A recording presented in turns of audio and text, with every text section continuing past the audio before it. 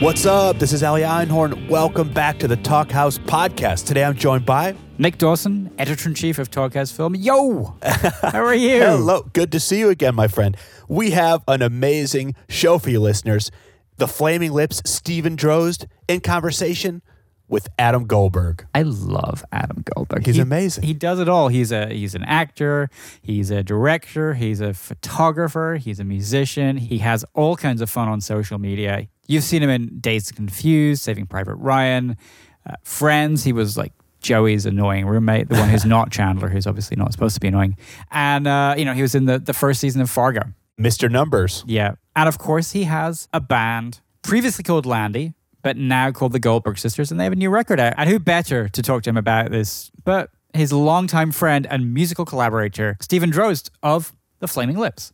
Absolutely one of the fucking sickest musicians in the game, Nick. I have to call it what it is. Known best as a drummer, because that's what he does with the band live. But in the studio, he is playing everything. Guitar, drums, bass, Keys, piano. yeah. He's a boss. He does it all. So these guys talk about a lot. Obviously, they talk about the new Goldberg Sisters record, Home, A Nice Place to Visit. Should we check out one of the tracks from that? Let's check it out. Here's The Kids Are All Wrong. If I'm such a lame dinosaur sound, take me down.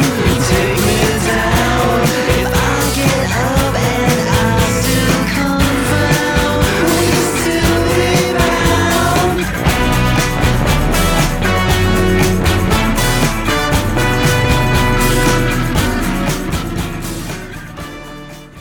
They also talk about the unique nature of this record. This is an album which is accompanied by basically a book of photography.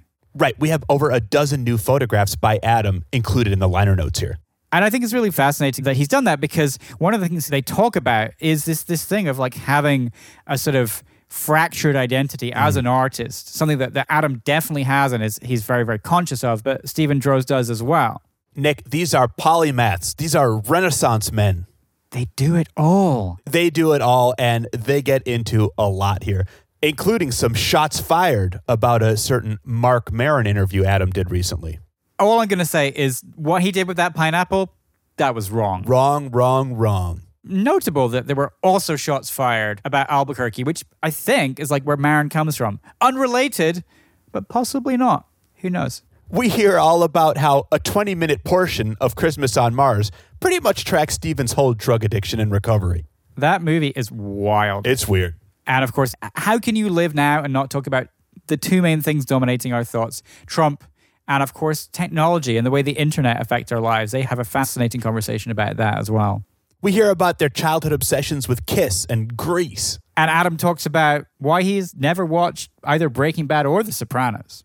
And going back in time a little bit, we hear all about Drozd's appearances on the classics 90210 and Charmed. And we get to listen to Adam talking up for Stephen a bunch. Just, they're at peace with it, though. It works. Their relationship really... I'm going to talk over you right now, It's a Nick. beautiful thing. It's a beautiful thing. Yeah. Should we roll the tape? Yeah, let's roll. And I think it starts with Adam trying out his radio voice. Let's do it. Hello? Hello? Hey, hello, pal? Hi, yeah, pal? Hey, pal. Your voice sounds lower. I know, I just lowered it an octave just because we're on the radio. Is this your radio voice? Yeah, I do a radio voice. It's really good. It sounds you sound like a pundit of some kind. Do I? Do I sound like a left-leaning MSM pundit? Or... No, I was thinking a really National Review kind of just cold, very very measured. Right. Well, of course we can't say that anymore about those people, but those people. Right. Yeah. How's your drum now, fuse today? now David Frum is a fucking bleeding heart liberal. Like that's how bad it's gotten. Yeah. It's strange times, yeah. Yeah. I feel bad that I even mention anything remotely to do with the state of the political world right now. Really? I mean, how are we going to avoid it? That's probably all we're going to talk about. Well, I thought we were going to talk about analog delays and stuff like that. We could do that. I think that Trump has been using the Pigtronics looper. Through like a bit crusher and a gonkulator. He's using all that stuff. Yeah. Oh my God. That's good to hear your voice. Nice to hear your voice too. At some point, though, I am going to run this through my Lo-Fi Loop Junkie. I'll give you some. Turn down I have to turn down the volume on my phone. Hold on 1 second. Okay, I'm also eating pretzels, which you're not supposed to do when you're recording. What's that? I can't stop eating pretzels, which is literally the stupidest thing you can do when you're in front of a microphone. That kind of you get that. Yeah. Well, I'll tell you, I did a Marin podcast once where it was like an abridged one where Mark I Maron. think it was to promote something, and he gave me fresh pineapple on the way in, and we were just hanging out talking. I mean, like before the thing, and eating fresh pineapple. And then I go in there and I got the fucking fresh pineapple and I'm eating the fresh pineapple, and then he like gives me shit about it, and then edits out the part where something had happened where basically people were giving me shit on Twitter for eating on the mic, and I'm like, dude, blame your fucking host. He cut the pineapple and fed it to me. It sounds like a setup. It sounds like something Mark Maron thought about beforehand. Yeah, he was trying to take me. He's been trying to take me down pretty much since I met him. And you go to his garage, his house? Yeah, although he moved. So that's strike one right there, having to go to his house. He kind of gets the upper hand. So I know. Well, of course he does. It's like a safe house when you go inside that thing. Right. Was it in his actual garage like it is on the TV show? Yeah, but on the TV show, it's like it's kind of like he's got like a little desk in the middle of this big room or something like that. It's just like a super cluttered office. Right. But he moved. He moved to Glendale, actually. I don't know what that means. Is that like in the world of Los Angeles? Is that like a? It's like where you go to die, I guess. But the thing is, it's not. It's actually where Roxanne and I have been thinking about moving. So I guess, like I said, it's where you go to die. You guys are ready to go live and die. Live till you die. Yeah. Live till you die. Yeah, that's what I think we're going to start doing. Are you in the middle of doing a bunch of different things for the Goldberg Sisters record that's coming out, or is there something? I don't know else? about. It's like some cross between that and literally they're like installing a TV upstairs because we moved on Saturday.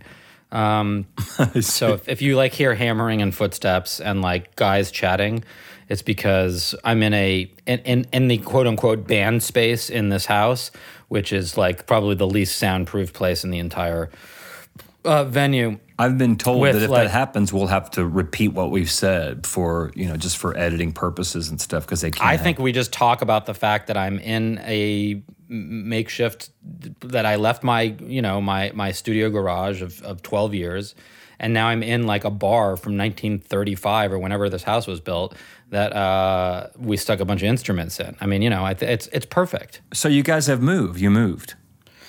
We moved. We did it on Saturday. Yeah. I mean, I told you we sold the house, right? Yeah, the old beautiful mid-century modern guy, whatever you'd call that. Yeah. Yeah. That house, I lived in. I didn't really do the calculations till later, but I realized not only had I lived there longer than anywhere I had ever lived, but twice as long as I had ever lived anywhere as a kid. So whatever my childhood home was, I think I didn't live there longer than, one for 6 years, another for another 6 years. I didn't know you moved around so much when you were a kid. I know. I never really thought of it as moving around that much, really. But I guess when, my parents split up when I was 5. Then my mom moved into a guest house sitting for about a year. Then my dad moved out into a condo. I stayed with my dad. Then when my mom got settled, I moved back in with her and saw my dad on weekends. And then we moved out of that house when I was 13. And then we moved out of that house when I was 16. And we moved out of that house when I was 19, or she moved and I moved out, and started living my life, I guess. That's something we have in common. We have lots of moving in common. That's something else we have in common. Yeah. Well, this is why I think I didn't realize this. I sort of did because I have I don't know if I ever told you, but every couple of years I work with this organizer, and she kind of helps me declutter and come up with systems for all the photography gear and all the music gear, but really it's all a fancy way of saying I'm a hoarder. And so I really didn't. I mean, I've always said that kind of glibly and in a self-deprecating way, but as we were moving out, I was like, oh no, I really am a hoarder. I documented this for 2 days on Instagram. I don't know, it didn't start out as an episode of Hoarders, but I soon realized that's exactly what I was documenting. Do you watch that show? Do you watch Hoarders? Well, I used to watch it all the time. It's weird. It made me so uncomfortable and unhappy, but I couldn't turn it off. Oh my God, it's crazy. Well, Becky is the person that keeps me from, like every 2 years, she makes me sit down, go through stuff and throw stuff out. It's pretty crazy what I'll keep. I'm sure the same for you, so. Well, right. But I think, my mom's a shrink or whatever, but it doesn't take a shrink to tell you this. But I was in the middle of my garage, studio, whatever, going through all this shit. And I'm like, Mom, why am I this way? And, but it's, I think to try and maintain some connection to your past, if you've, to something solid, to something foundational when you don't feel like you've had maybe as much of that as you would have liked, You've never moved from Los Angeles, have you, for any real period of time? That's true. But there have been periods where I was living in New York where since we've known each other, where actually I didn't have a place in LA. That's true, but short periods of time. Yeah, short periods of time. Yeah. To me, from the outside, it seemed like it was always a temporary thing until you were getting back to LA. Now, you were just in Albuquerque for a while, right? Oh, God. Can we talk about that? Yeah. Let's talk about it. I mean, sure, I don't want to single out a city and shit all over it, but but we could talk about it. I mean, I was there for 2.5 months. Roxanne, Bud, and I were there for 2.5 months last summer. Yeah. So, I mean, first of all, it was the dead of an incredibly hot summer, right? Did you do the Breaking Bad, Better Call Saul kind of tour? Did you do that? No, they have a bus, an RV that literally takes you on that tour. Is that right? Is that true? Yep. I'll be honest with you. I couldn't watch more than a few episodes of Breaking Bad.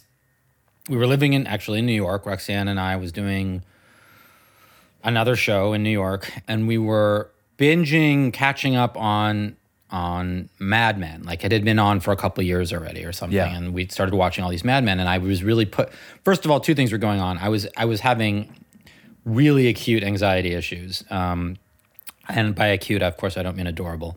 But I was, they were sort of apexing, in this kind of terrible way during this period. But I found Mad Men kind of comforting.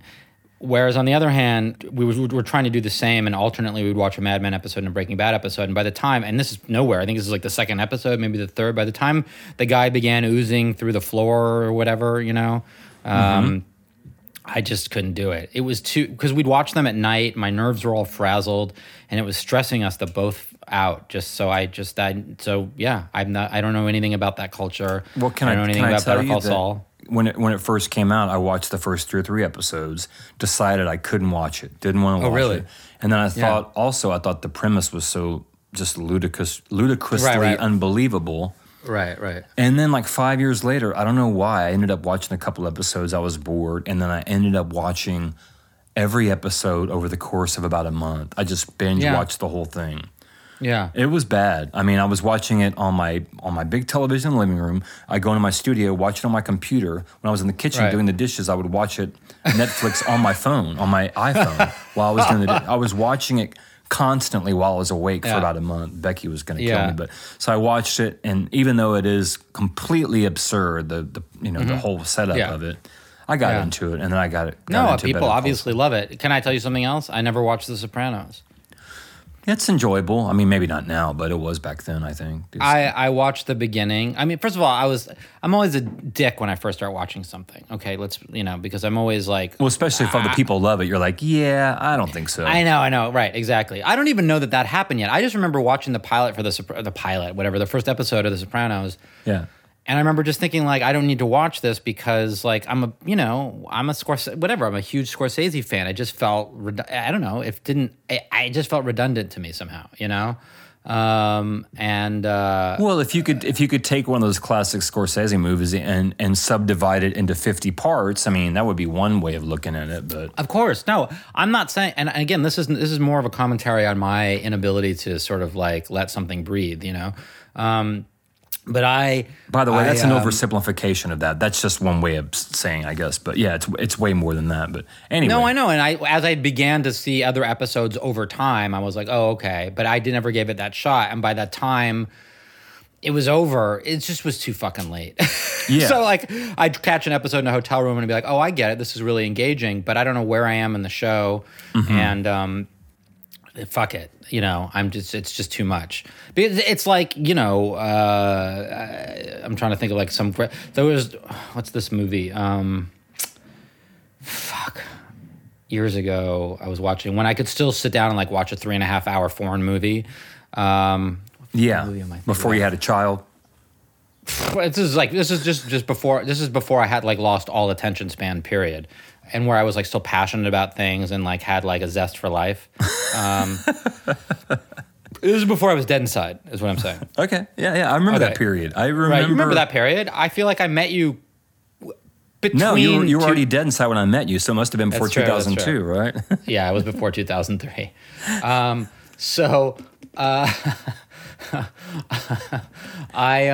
What the fuck is this film? It's just a famous film, and I'm going completely blank. American, French. What's? I don't even remember. I mean, it's not even that I can't remember like the title. I'm trying to visualize myself sitting there watching. Anyway, it was one of those 2 DVD Criterion movies, and I was watching it and I was into it and whatever. But then something happened. Something like bifurcated the experience, where like I had to like go do something that night, and then that was it. And I never watched, and for the next year, I was like, God, I got to put that fucking second disc back in. But it's like it was getting dimmer and dimmer and dimmer in my recollection, and I knew I was going to have to watch the first disc again, but I was so proud of myself for having gotten through the first disc. So anyway, the point is I never finished watching it. I'm speechless on this thing, yeah. Yeah. If we were talking about The Sopranos, that I think it was just of that time. I think if you watched it now, you would just think it was just kind of square, and maybe it hasn't aged well. I don't, not that it was hip, but I guess it was kind of hip. The thing that turned me off was that Robbie Robertson theme song. It felt groundbreaking at the time. It was groundbreaking because it was like it was a movie on TV, and now everything's a movie on TV. Maybe it was one of the last great kind of like TV shows where you sat around the TV every Sunday night whenever it came. I remember when it first started, people would go over to Scott Booker's house, our manager. People would go to his house and gather on Sunday nights and watch it. It would like the only time I ever did that in my entire life. Twin Peaks was Twin Peaks. We did that in Austin in 1990. I remember that. Yeah, exactly. I used to go over to my friend's place in North Hollywood every single, what was that, Thursday or Tuesday? I thought it was Saturday, but I thought we'd go out afterwards. The second season was Saturday. I don't fucking know. Anyway. Maybe we went out every night and I just thought it was a Saturday night, but that's probably I think closer that's probably to the truth. it. But the other time I did it was for Melrose Place. Oh. Were you on Melrose Place at any point? No, I think I auditioned for 90210 once, but like for a guest star, but didn't get it. Oh my God, that sadly. show! It's I made fun of it for the first 3 years, and then I got sucked into it. And you were on it. We were on it. Yeah, we were on it. I mean, I totally just remember. As I was saying that, forgot that. But that was like a big deal, wasn't that like a big deal for you guys? It was a big deal at the time. I remember a lot of like just people we knew either hated the idea so much, just couldn't believe we were going to do that, and then there were other people. Why did they have you guys on it? I mean, was that it was Jelly, right? She don't use Jelly. Here's the truth. Okay, we're pretty sure they asked like 4 bands before they asked us. So they asked like Smashing Right. Pumpkins. Whoever else would be like big right at that Right. time, and we would have been like Right. 4th or 5th on the list, and we said, yeah, of course, because we like to do absurd, ludicrous things, and Well, sure. it actually ended up being a great. I hate to say feather in our cap because it's not really that, but it used to seem a bigger deal than it is now. Now it's just in the flurry of things that we've done that are just like, Right, of wow, course. they were No, on that Charmed too. We Right. By Wait, the time you were we on do Charmed? we were because see, I forgot that we were on Charmed till just now. Oh my God! Wait, this actually seems sort of familiar to me, but I knew you at the time. I think I hung out with you when we were shooting that episode. We came to Los Angeles for like 3 days toward the end of 2003 and shot an episode of Charmed. oh my, yeah, I guess that's why I do remember it. But what did you guys play? What did you play on Do that? you realize? I think we lip synced to Do You Realize? Really? And we were playing in a club, and the girls are having like some argument or something. The witches or whatever, the sisters. It's so Yeah. bad. So if that's like 9 or 10 years after we did Beverly Hills 90210, Right. whatever hip or unhip thing that seemed to have 90210. By the time we did the Charm thing, that was nothing. It was nothing. We got paid. We were on TV. Right. You Yeah, know, but it wasn't didn't Yeah. But that's not why that song got as popular as it did, or was it the other way around? Was that They song asked already us after popular? the song had gotten popular. Yeah, yeah. I got it right. The song 'Cause I was didn't gonna say, become- how would they know you guys? Because right. I get it. Yeah. What are we talking about? Are there any guidelines for this conversation? Or are we just No. Didn't they tell you there are no guidelines? No, I didn't hear. I was anything, told that so- specifically there was no guidelines, and to talk to you only about. Well, the only guideline I got was somehow bring up Darren Star TV shows, and so I brought up we're most of the way there. I mean, We're what else halfway can there. we talk about? And then, by the way, I was on a Darren Star TV show. I just remembered that. As I said those words, I realized. Wait, hold on. Now I'm having a freak out that Darren Star didn't do those shows. Did he do those shows? Darren, He did, I thought right? so. Yeah, he did Sex in the City, but I was thinking of him as Sex in the City because that's how I met him. No, as no, the no. guy I thought who it was doesn't- Tori Spelling's dad. Aaron Spelling did 90210. right? Yeah. But he was the executive producer. But Oh, I mean I the see, the actual executive producer, yeah. Because Darren was doing a show, created the show. Well, was executive producing the show called The Street, which I was on, which was supposed to be like the male Sex in the City, and that's when I moved to New York. When I really moved to New York before 9/11, before I met you. And that show was just was a failure, like every television show I've ever been on as a series regular. And but Darren was doing another show in Los Angeles for the CW about a Melrose Place type show that was like a parody of or whatever, like a behind the scenes making of a show like that. Anyway, at the end of the day, what can I tell you? I've been to Darren Starr's beach house in the Hamptons. Like that's all you need to know. That's up there as far as if you had, I guess, interesting stories about being famous or meeting famous people, that would kind of be. No, I don't think I would even have remembered that had we not been discussing this. I thought you were going to call me out on that. Yeah. It's like fucking Darren Star. Yeah, no. I mean, I think there's some good Chris Walken stories. I think that would probably take precedent. Absolutely. None of which I can really probably divulge. Well, didn't you have the? I'm confused. Oh no, I'm confusing my celebrity friends. You're a celebrity friend, Adam. You're a celebrity friend. Yeah, I know who you're confusing me with. You're probably confusing me with Natasha's boyfriend. Who's right? Natasha's boyfriend? You know, my ex-girlfriend's boyfriend. Oh, Fred Armisen, right? Yeah. That's right. He's with Natasha now. Yeah. Yeah. No, I'm not confusing it with him. I thought you had a walk-in impression. What's funny is remember when Natasha asked me if you were single? I'm telling you, it was about Cliff, not me. It wasn't Cliff, dude. You were known as the drummer. Cliff wasn't known as the drummer at that point. It was just that Cliff was drumming if you went to go see you play live. Right. But you're known as the drummer. I know you don't. I mean, we can actually let's discuss that. Okay. That's actually here's a good pivot point. That is a great pivot point. Let's talk about me for a little while. No, seriously though, because is that like a thing that bugged you, being known as the drummer? Because you were a multi-instrumentalist and instrumental in the makings of these songs, and in a fundamental way. Not that drummers can't be. No, I mean, but, it just sounds like I'm making a joke, but my ego has been pretty destroyed over the last many years. At least that's what I think. I just think there's confusion because when I was in the band for the first several years, I was, the guy that played drums when you came to see the band. So right. I understand that. You'll see listings places where it says drummer and it'll say my name, and I'm like, okay, well, even though there are two other drummers in the group, I think it's just too complicated for people to try to I know put people in need to categories. have one. People need to have one definition.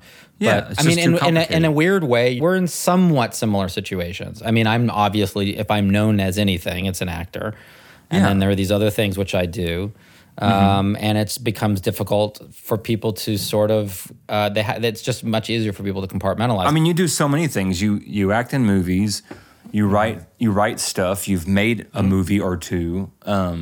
You are a photographer you're a pretty serious photographer. I wouldn't say you take yourself too seriously, but I'm serious about it. Yeah. Okay, you create a lot of stuff and a lot of. I make shit. Yeah, you're an artist in that sense. You really do a lot of creating. I like making stuff. Yeah, I wish I didn't. I wish that I didn't. Well, I wish I didn't want to. I think is really more what I'm trying to say. You should. You shouldn't say that. That's No, just, I know. Now you sound like my cognitive behavioral therapist. I know I'm not supposed to say stuff like that. But you know what I mean? Wouldn't it be nice just to like have like this just this one thing, and like that's what you do, and you're like really good at it. I mean, you're basically like that, except that you do a lot of those things like really, really well. Like you're really amazing at every single instrument you play, whereas I can comp a bunch of takes together and then go out and snap a picture. Right. Well, I disagree. I wish that I want to say right, but every time I write something, I read it 6 months later. I'm like, well, I can't write, so I'm not going to write. So Well, you always had a thing because you like you're okay. First of all, you're fun. I was about to say this is what I was going to say. You like the humor world. That's literally what was going to come out of my mouth, as though that means anything. I like things that are funny. See, I know. You and like that's to why I'm laugh. surprised we can be friends because I like things that are funny. No. Exactly. No, you're one of the funniest people I know. But you talked about like how that's like a world that you wish that you kind of were actively creative in, right? I mean, For sure, yeah, for sure. yeah. I think find that you could be. Yeah, it's fascinating. But literally, when we have spent hours and hours and hours together, we've laughed the entire. I mean, whatever. Not that us making each other laugh is the criteria for someone going into that as a career or something. But Yeah. I mean, but you know, the point is that that is a whole part of you. I mean, you're an incredible. It's like if someone were to listen just to the music that you made, I don't think that they would say, "Oh, that guy must have a really silly sense of humor." Do you know what I mean? Although there is something to that, you know. Right. And so it's just interesting how you know, again, how I think how it's just so easy to kind of compartmentalize people. And I don't think anybody is really, you know, some people are going to be more, I suppose, diversified in the things that they maybe do to pursue a living, but that doesn't mean that they're not actually, you know, these totally, you know, well-rounded, interesting, complex people that are constantly sort of put into boxes, whether or not you're a creative person or not, even if you're just, you know, someone who, you know, has a job at an office or whatever, but that's not what defines who that human being is, you know. But sometimes it makes you feel like it does, because that's where you're spending most of your fucking time, you know, behind a desk, you know. I don't know what I'm getting at, but I'm when you talk depressed. When you have to do like say official press or whatever, or you're trying to do official press, or you're trying to promote something like your record or whatever you're working on. I mean, do you think people are aware that you do all these things kind of equally? It's just that you are professionally known more as being in the movie world than say for photography, but you probably could release. That's what I'm doing. A book of photography, and then that's what I'm doing with this record. I mean, to be honest, this record, I don't know if this record is a book that has LPs in it, or if it's an LP that has a book in it, because it was always conceived not in some conceptual way, not in a you know, the lamb lays down on Broadway kind of way. Right. But the idea is that I didn't want to go about this the same way I had done, you know, these other records where, you know, you make the record, you hire a publicist or you get a label or whatever, you know, either. And you're trying to make hit up the same you're people. Trying to make it more of a thing. You want to make it more of a thing. Yeah, I mean, because it's like, why not? I mean, my whole point is I lose money on this shit no matter what I do. You know, it's not. I don't know how at this point to make a living doing this. However, the point is that I actually think if you do what you really love to do and you kind of ignore the rules, you'll actually find that you're sort of accidentally commodifying the things that you're most passionate about. I mean, I guess what I'm saying is, in this case, I'm making this photography book or whatever. I have a better chance of probably physically selling that product and doing an exhibition of the photography and selling those prints than I do of someone going to Spotify and listening to this, you know, record. That's a good point. Mm-hmm. And even if it's 500 people, if those 500 people are like really excited to own and interact with that piece, then that to me is it kind of makes it completely worth it, and it doesn't feel like you're just sort of dropping this like weird digital, you know, pebble into this just like vast, you know, internet ocean. Absolutely. And then on top of that, you're making something that could be absolutely unique in that, say, do you know of any other, I can't think of any off the top of my head where it's a musical, not a lot. It's a musical thing where whether it be a compact disc or a piece of vinyl or an 8-track tape or reel-to-reel or whatever it is that exists with like a book of photography. Yeah, I mean, I don't know. I honestly Googled it a lot because we've been looking for templates just literally to design it, and I've had an incredibly hard time doing that. And so, I've been talking with different people about how to go about just quite literally packaging the thing. And it's not like there's just some template sitting around for that. So, There's not, But yeah. the idea, it wasn't just like, oh, I'm going to be unique or whatever. It's just that I have a lot to say, and I might as well sort of, and the music and the photography thing is sort of, I don't know. I feel like it kind of exercises similar muscles, and honestly consumes much more of my creative imagination and space and actual physical time than my acting does. The acting stuff you can do 3 months out of the year, 6 months out of the year, and if it's a decent enough job, you can kind of make your way through the year. And then blow all that money on making the record and spending an insane amount on expired film and large format cameras. But, I keep talking about other people defining you and how difficult it is to have other people define and pigeonhole you. But the truth of the matter is I do that to myself. Like, I want there to be a name for what it is. Like, when I grew up, I was half Jewish. I wanted to just be either Jewish or a Catholic. But being both, or being, I mean, I wasn't Catholic, but my mother was brought up Catholic. So being half, whatever, Gentile Right. Yeah, and half Jewish, it's like I just wanted to own one of them. Do you know what I mean? And have something that was just easily identifiable, because I felt so confused. Like who was I? This like kind of like this kind of weird creature in Los Angeles, and I didn't feel I belonged here, and blah blah blah. So anyway, I don't know. I guess what I'm saying is it's cool to be the drummer. Thanks for whittling down my hopes and dreams into just when I was a little kid, my first thing wasn't being a drummer. I just wanted to be in Kiss, and I didn't know what. Oh, you wanted to be in Kiss when I was like 7. When I was 7 years old, I wanted to be in Kiss, and then Why my dad. Kiss? It's just such a different, like, all these guys were into that, and I guess I just wasn't. Like, I was at 7 years old. I was like into. You were watching Peter Bogdanovich movies, I know. So listening to Velvet Underground records, I know. At 7, no, I wasn't that cool. I was like into Grease. Well, that says a lot right there. Yeah, I mean that's cool. I was into Grease too, but not like I was into Kiss. I mean, I loved that. I've seen Grease at least 30 times, whatever. But yeah, did you like? What did you like about Grease so much? I don't know, man. I just It's almost thought it was as the cartoonish coolest. as Kiss in some ways, Oh but- yeah, no, I went right out and I bought Grease. I bought some like it wasn't Murray's, but it was like Royal something jelly hair bomb. Oh, was it? Oh, what was that called? I know exactly what you're talking about. It was in the Royal Crown. Royal No, Crown that's- was what it was called. Royal Crown, right? It was in a red tin. It was a red And tin with a tin top, and it was really, That's really right. greasy. That's yeah. right. And I greased the shit out of my hair, and I got on my bicycle, and I rode down the street. I think I had a dorky triangular orange radio, okay, on my Yeah. bicycle. Which, by the way, the only memory I actually have of singing to a song on that bicycle is Reunited.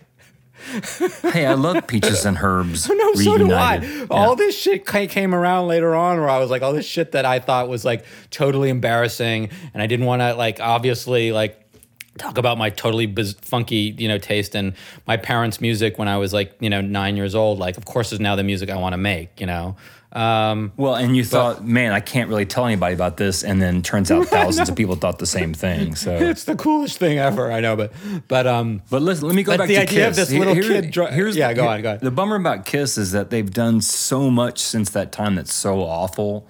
Right, That the right. cool Kiss is such a small little crumb in their whole big existence. It is. It's like the Dazed and Confused Kiss. It's like I didn't like. No, but I mean, right? It's like whatever. What song was in that movie? Rock and Roll All Night, probably. School's Out. Oh, School's Out by Alice Cooper. That's Alice Cooper. Oh, that's Alice Cooper. See, that goes to show you. Like my Oh, no, it's fucking, No More Mr. Nice Guys. And No More and- Mr. Nice Guy. Right. Yeah. Right. Alice Cooper, yeah. Great song. Anyway, the point is that like I only got that there was cool Kiss like much later on, like in the night, like when I was listening to whatever alt rock and had alt rock pals, and they're Yeah. all like going back and listening to this. I mean, I grew up around these guys listening to all that shit. I just was like, I don't get it, and they like Heschers and all that. They all scared me. Yeah, I know, and that's horrible, and I hated that because I experienced that in junior high and high school too. I mean, I had to hide the fact that I liked Culture Club because I'd get my ass beat. Oh but, yeah, totally. No, but I mean, Pink Floyd. But when like, you're I didn't 7, even, everyone loved Kiss, and you could dress up Right, like right. Kiss. And if you go back, I guess and I listen to remember that. I guess I remember that. Well, that's I think why I they wanted to freaked do me it out a first, little yeah. bit, though. I It think they freaked you scared out? me. I had 2 older brothers though, so Oh right, yeah. I didn't. I was an only child, and no, I was very lonely. I'm so sorry. I'm so okay. sorry. I'm glad you finally found your sister though. That's great. So, I know, cool, right? Finally found your it just- sister and yeah, can open that yeah. up. So no, that's it's like we're gonna be on the Oprah network and reunite. But I wanted to be in Kiss, and then I got a little. My dad bought me a snare drum and a bass drum and a cymbal. And after just a little bit of playing that, I realized, well, I think I can do this, even though I can't really play guitar. I can do this, and so that's one thing led to another, and I didn't. Okay, but like I was 11 when I got my first Remo 5-piece drum kit. Yeah. And you know what I'm talking about? I knew exactly what you're talking about. Mm-hmm. That was like a little white kit. How come I didn't end up being a really good drummer? I don't. I sat in my living room and I drummed all day long. I'm going to quote you: commitment to craft. Commitment to craft. Do you remember that? I used to say that to you, like what? After you'd have to do a second take of like some incredibly complex vocal harmony you were doing. No, it was when we were doing Christmas on Mars. Oh, right. When I would do a take. And you've got like Right. this 3-minute speech, and all I have to do is nod and go yes, and I yawn. I yawn in the middle of it, and you're like, dude. First of all, I memorized my lines. Second of all, I emoted something, and you're sitting there with this blank stare, and then you actually yawn in the middle of it. And Wayne's like, "Oh, it's cool, it's okay, it's a take." You're like, he yawned, and Wayne's like, "Now we're moving on." I'm like, okay, he's definitely. It's like the Plan 9 of outer space of indie rock Christmas Martian space. Where films. does that film live in the lexicon of like and even like even the Flaming Lips culture? Like I always think of that as like I'm like proud of having been a part of that, but I don't really know where it lives in that culture. I just know that it was like a fucking cool thing. We don't really talk about it much anymore. No. But I mean, like, are there people who are like really into it? Like, did it? Oh did yeah. It, yeah. Oh yeah. We run into people all the time that are just like, we watch that movie every Christmas, and I'm like, really? Every Christmas, it's like they have to watch it on Christmas. I mean, even Wayne's like, oh, that's cool, you know? And then I remember I was on IFC like 3 Christmases in a row, and I was like, wow, this is wild. You Oh know? shit, man! That's probably more times than I've been in any other movie on IFC. Was in your movie. That's fucking sad, really, is what that is. No, it is a weird, yeah, I mean, I don't know, Ed Wood and David Lynch and something else, and I don't know, it's just a weird. No, it was amazing, and probably the worst continuity in the history of movies. Like worse than I always used to say before that. Yeah, you see me gain 30 pounds in like 7 minutes of the film. I mean, it's so, you know, amazing. I don't know. Because I love it though, yeah. Yeah, are you kidding? No, that's more like it's a fucking whatever. It's a cultural document at this point. It's as much a documentary as it is anything, right? Because it's covered so many seasons in your kind of like Yeah, I remember life someone and wrote career. like we see drugs ravage Stephen Drozd and then him get off drugs and gain 30 pounds in the course of like 15 minutes in this film. Yeah, I know. It's like the document. It's like Fearless Freaks, except Yeah. without having to watch all of Fearless Freaks. Oh my god, yeah, that's. Which is also a goddamn good rock documentary, I have to say. I haven't seen that in a while. I don't know. I haven't really. God, it seems like. Can we talk about how? Well, let's see. You and I have known each other what 15 years now. That's Jesus, I was gonna say 12 because I thought it was 2015, but you're right, it's 2018. It is 2018. I'd like to go back to 2015, but we can't do that now. Why? We don't have the technology. We don't have the don't? technology. People, this whole Instagram thing was, the Facebook, some kind of Freudian slip. This whole Facebook thing was happening, and I've been wanting to get off of it for about 6 months, and I finally did it. And I feel a lot better, even though I hadn't really been on it, you know. But I know. I wanted to get off it because I just wasn't using it, and I never really liked it, and I didn't even get it when I had it. Like I just was never one of those things where I really caught on to Twitter. Yeah. Instagram made sense to me ultimately, even though in the beginning I was annoyed by all these photo filters. but Facebook I just found totally non-intuitive. It wasn't like I was being judgy about it. I just couldn't crack it. I didn't get it. I couldn't see how to communicate with people well. It's the feeds seemed like they were a mess. The back end was confusing as hell. And it just seemed like a quagmire. And then I kept trying to do creative things with it, and I was like, it just isn't the place for it, you know?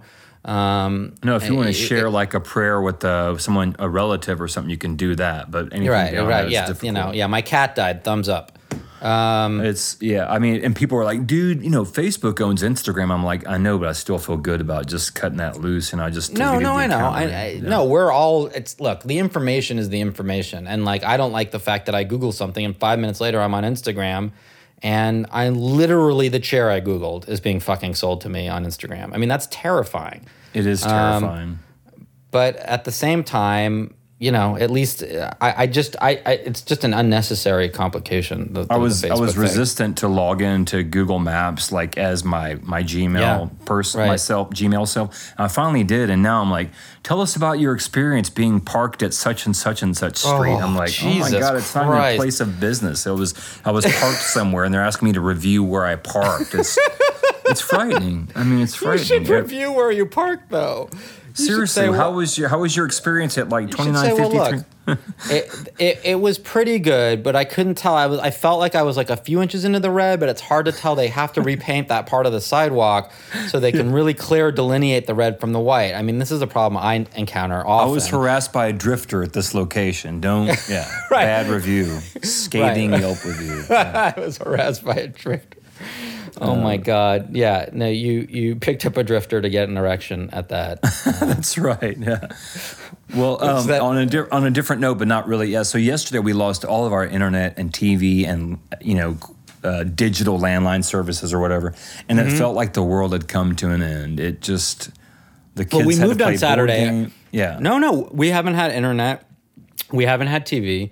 But we've had, it's so stupid because I have had that because I've just been using my phone as a hotspot. So I've totally had that. That's you can rough. listen to the news on your phone, and you can pretty much do anything. I don't know who I'm kidding. But even that amount of being in like the weird, sort of like digital, graveyard or whatever or desert is just so fucking weird feeling, man. I have a problem. Like I've been talking to my shrink about it.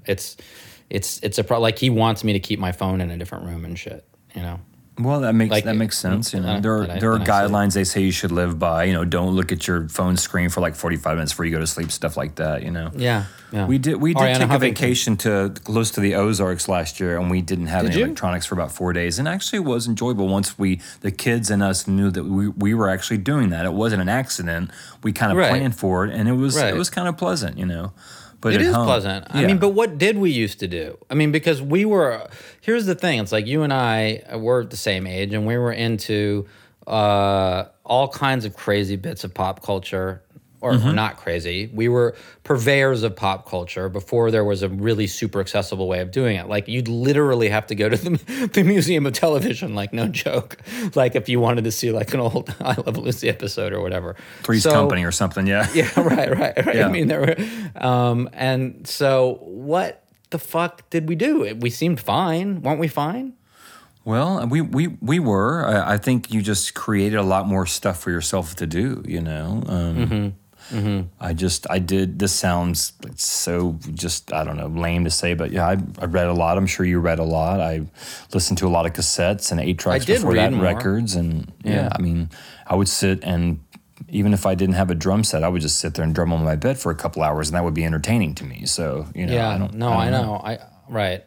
Although I guess even as a kid, I watched too much. Like that just reminded me of sitting in front of MTV when it first came on, and drumming drumming on the couch to every single song. But for some reason, all I can think of right now is George Thorogood's "Bad to the Bone." So anyway, well, all right. Listen, Stephen. Maybe there'll be a part 2 of this. Maybe we can do a part 2, like I think we have part 2 and 3 in this already. Maybe not. Maybe we could. I think there already is a built-in part 2 and 3. I think we did 3 parts. I think this was a podcast in 3 acts. They're like, well, we'll see, guys. We're thinking it's got about 7 minutes worth of valuable, usable stuff. I would. Can I just add though that before anybody else tells me, so I do know that I was talking over Steven a lot. It's not only a problem that I have; it's just that I get nervous that there's not going to be enough material, and so that I frantically feel like I need to fill the space. Just now, having said that, I feel like we can part ways. I think we've both become comfortable with that relationship over the years. So, What, my domineering? like I remember you'd pick me up at the airport or whatever if I first blew into town when you had more time on your hands, you know. Yeah. And I'd jump in what was your big cruiser car? What was that? Oh well, I had so many. The Marauder, cop car. maybe. The Marauder. Well, I had yeah. a Marauder, and then before that, a Crown Vic. Yeah. Crown Victoria, yeah. And you'd pick me up, and you'd be chain smoking, and you'd just go right into all the troubles, you know, that were happening. That was always a wonderful time. So. Well, it's because I don't talk to you that much, so I feel like I got to download you, and then it's like a compulsive need to download everything, Right. and then I feel like we can go on and enjoy our day in a more, cohabitative sort of way. Do you know what I mean? More give and take after the first flurry of just complete insanity. Not insanity, sorry. but yeah, no. God, I'm gonna really reflect on that. I'm sorry. Well, I love you. I'm glad we got a chance to talk. For I a love while. you too. I want to see you in person, obviously, but we'll deal with that. We will. at a later juncture. And on that note, Yeah. I give a big hug to Bex and kiss and hug and kiss your kids, but not in a weird way because they don't know me that well and I don't want them to feel uncomfortable. Exactly. Thank you for clarifying that. I was going to worry, but all right. Well, love to Roxanne and Bud, All right. and keep All up right. the good Thank you, work. pal. Thank you, pal. You too. I miss you. All right. Take care, buddy. All right, buddy. Okay, bye.